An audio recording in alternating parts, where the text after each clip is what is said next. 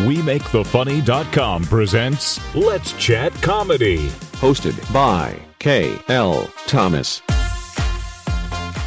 Hello, everyone. Welcome back to We Make the Funny. It's Let's Chat Comedy, and I'm with the very funny British-American comedy duo who are also married. What? Just threw that out there. We are to Massey. Say hello to the comedy world. Hello, Comedy World. I'm Sarah Ann Massey. Nice to meet you. Hello, Comedy World. I'm British. I'm Nick Afka Thomas. You could have just stopped at British. We didn't need to know your name, Nick. So you guys have been doing comedy for a little while together. New York, and now you guys are in LA, but you still go back and forth. You also do go home, right, to London to perform. And recently you had some pretty interesting things go viral online, which we're excited about. So why don't you tell the world a little bit more about yourselves? Okay, yeah, so we actually got our first big start. We did a few random sketches around New York, and then 2 years ago at the New York Sketch Festival at the Pit, we did our first full show, and it's exactly 2 years later. A lot has happened. Our first video to go viral was a web series called Feminist Fairy Tales. We've got over 1 million views on Funny or Die, which is really cool. They've been great and support us a lot. And then in July, we had another big viral video. Yeah, this was the Awkward Exes series that we've started up, and this was the first one, the British and American one. Britain and America, in fact, had a 4th of July party where Britain has turned up. America is surprised to see Britain there at the party. They're exes. It's awkward. Hence Awkward Exes. That's how we title things. It's like the Feminist Fairy Tales. They're fairy tales. And they're feminists. Yeah, and the 4th of July one, I don't know what happened, but we got 2.5 million views in 4 days on Facebook, which has never happened to us before. It was very exciting. We heard that foreign dignitaries were sending the link out to 300 people on an email thread, none of whom we knew. It was really cool. Exciting, yeah. And that was an interesting one because it was only about 10 days before the 4th of July that I was in the kitchen and I said to Sarah, oh my God, the 4th of July is coming up and that's as British American as any holiday is going to get. So we really should be doing something for this. The more I think about it, it's not particularly pro-British as a holiday. It's very funny. It's because this is the holiday where everybody is going, yeah, happy 4th of July, happy 4th of July. I'm sorry, I guess. Actually, people apologize to me as though it's kind of embarrassing, and it's like we're still trying to get over it and everything. And we're like, yeah, no, it's fine. Actually, that's more or less actually how the idea for this came about, that sketch, because I'd always had this feeling about, it's fine. We kind of wanted you guys to move on and grow up and leave the nest, and it's like, yeah, it's a bit of a rebellion, but all teenagers go through that. That kind of obnoxious attitude. That was always my personal 4th of July joke. And so we had this idea kicking around, which was about Britain coming back and seeing America and sort of walking into the house and going, oh, hey, I like what you've done with the place. You've really extended it. It's much bigger than I remember it. That was basically the sum total of an idea that was kicking around. And when I mentioned that we should do something for 4th of July, Sarah went, okay. And I was still cooking. And by the time I've sort of chopped the carrots or something, Sarah's written a page and a half of this sketch, which is virtually unchanged subsequently. And she went, okay, and now they're exes rather than, mother, daughter, or anything like that. And they're exes, and so it's awkward. And so she had a title. She had the first page and a half or something.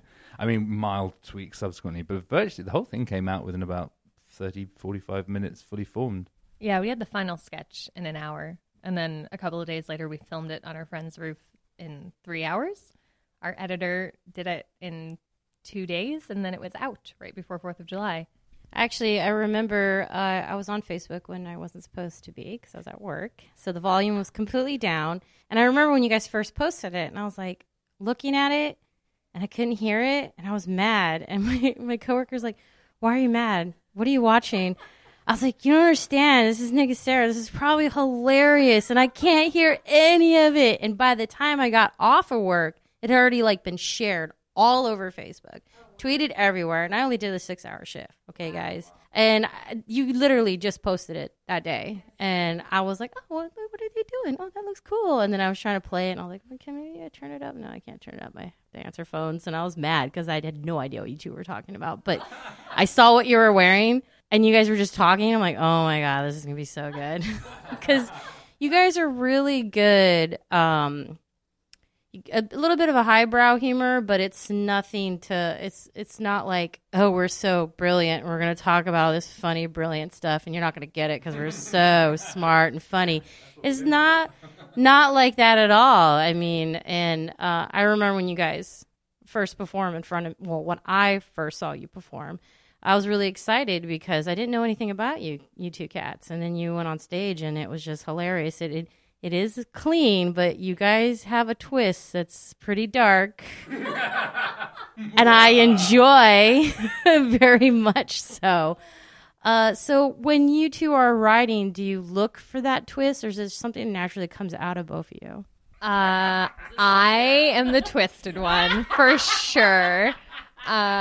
Recently, we actually, a week ago, this is what our wristbands on our arm are. We've got Desert Trip bands from the first weekend of the big concert at Coachella, where AKA Old Cella. Old Cella, yeah, where the Rolling Stones and Bob Dylan and Paul McCartney were playing. And I was listening. Nobel Prize winning Bob Dylan. Yes, yeah. And I was listening to. Just pour more salt on my wound, thanks.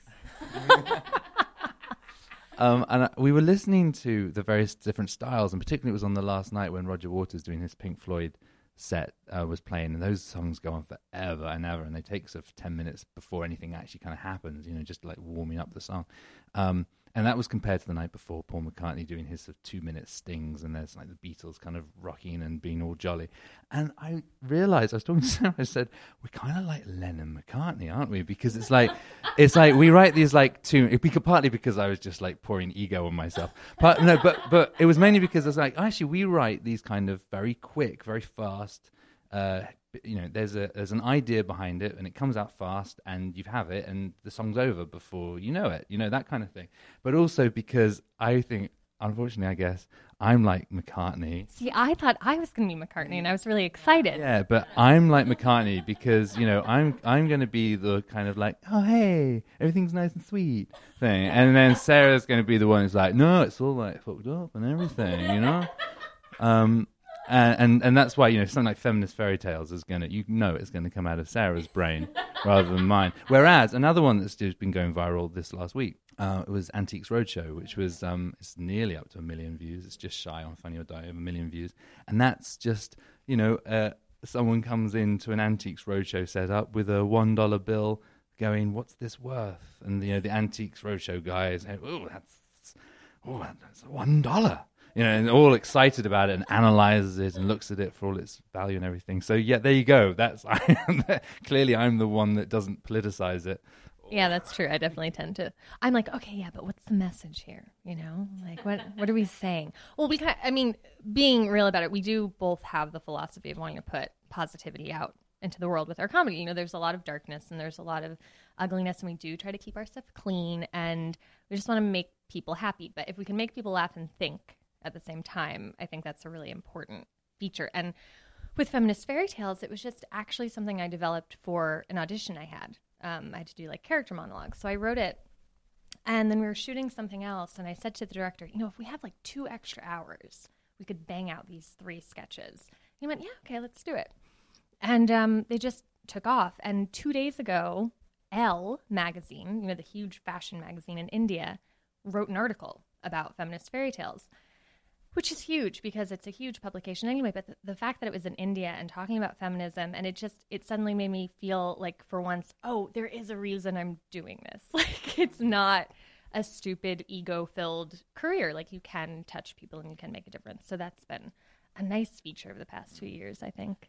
We have we often ask ourselves, why are we doing this? As opposed to something that might actually make the world a inherently better place. But we were saying this to a friend the other day, and he said, what you do cures cancer. So we're going with that version of things now, where I'm McCartney, Sarah's Lennon, and we cure cancer. I don't know why, Sarah, you thought you were McCartney. I mean, come on, obviously. Everyone else knows. Chilling here in New York with the lovely Sarah Nick from We Are Tomasi. Fabulous. I like the way Sarah says it. That's why I'm making her do it. So, how did you two meet? And being married and working together, that's a lot to take on. I can't even do that with my friends sometimes. Oh, yeah. Who wants to hit on that first? Nick pointed at me, so I'll take it. We met kind of randomly through a mutual friend here in New York. our mutual friend was from London, was over doing some stuff with me, and then Nick came over with less than 24-hour notice with another group of friends, and we met at a bar in Brooklyn. All I knew about Nick before I met him was that he wrote math books. Our mutual friend didn't decide to say, oh, yeah, you're both actors. You should talk. He went, oh, no, my friend Nick, he writes math books. And I went, okay. Sounds real exciting. But we talked, and it very quickly came out that he was an actor, and he did comedy, and we had all this stuff to talk about. We really liked each other as people, but it was not love at first sight. We weren't, like, ready to go right away. I had sworn off dating because men in New York suck. And, yeah, high five. Well, you suck at dating. I'm not saying you suck as humans all the time, but you suck at dating. She was specifically talking to me at that moment. I will add on to that. I was single for a long time dating New York, and dating New York sucks. But now I'm with a New Yorker, so it's very bizarre. There you go. So maybe to be fair, dating in New York in general sucks. My experience of it was that it was the men, because I date men. Anyway, so Nick and I, he went back to England. We were friends on Facebook. I said hello to him one night. It was his first time ever IMing. Hell yeah. Yep. She dragged me into the 21st century. I did. Kicking and screaming all the way. And we spent the next 5 months talking to each other every day online. We never video chatted. We only typed. Within a week of becoming Facebook friends, we had come up with an idea for a web series and had started working on it. So our relationship really was a friendship and a working relationship before it was anything else. And then he came back to New York 5 months later to do a play with me, and he walked into the restaurant, and I spilled my water because I went, oh no, I like him. Oh no. And everyone else knew. My mom went, he loves you. And I said, no, it's normal to talk to people for 5 hours on Christmas Eve and Christmas Day when you barely know them and they're across the ocean from you. So we started dating like 2.5 weeks later. Different time zones. Don't forget. Oh yeah, different time zones. It was very complicated. So we started dating, and he proposed like less than a year after we started dating, but we kept writing together the whole time. Nick was really the writer. I hadn't written beyond like school assignments. I didn't think I was a good writer. And while writing with Nick, I discovered, I think I can do this. And then after a while, I started writing on my own. And then she realized that she was better. No. She is the writer. And I'm just British. The reason I pointed to Sarah to tell that story is because if I had told it, we would still be telling this story for a very long time. That's the pithy version. Yeah, Nick is very British. He's got the whole Hugh Grant bumbling and umming, and it's adorable. But it's you live with it. After 7 years, it's less adorable. We were asked recently. One of the sketches that we've been putting out recently, which was fairly popular, is this Oxford professor character, which seems to be very popular. Fortunately, because I didn't know if it would work in America. And somebody asked me, like, who's it based on? Is it based on anyone? I'm like, actually, no, it just comes from some sort of weird recess of my brain, thinking, oh, maybe for one or two people. And Sarah just looked at me and went, it's you. It's you. This rambling, can't finish a sentence, never quite remembers what you were saying half. What are you talking? It's you. I'm like, no, it's not. No, it's not. It's you. There you go. It's me. Do you think that because you both are from different backgrounds and you're from a different country, that maybe that's why some of your comedy is extremely universal? Yes. I like to think so, yeah. And I was really glad what you said before about it not ever seeming too inaccessible or highbrow. I mean, we're both smart people, and we want our writing to be clever, but we want everything we do to be accessible. We want people to have fun with it. Like, one of our favorite TV shows is actually a cartoon called Phineas and Ferb. Totally, it's like written for kids, but you watch it and there's so much in there. There's so much interesting information and just really witty dialogue, and the kids love it, but as an adult, you can get a huge amount out of it. And I think we've always appreciated that in writing, so we try to do that ourselves when we can. Yeah, to be clear, we learned that an aglet is a hole that the shoelace goes through as a result of Phineas and Ferb, so yes. Wait, isn't the aglet the thing at the end of the shoelace? The little plastic tip? That's the aglet. One of us learned something from Phineas and Ferb, and the other one didn't. You, dear listener, will have to go and find out for yourself which one's which. Watch Phineas and Ferb on Disney Channel. Also, check these lovely cats at where?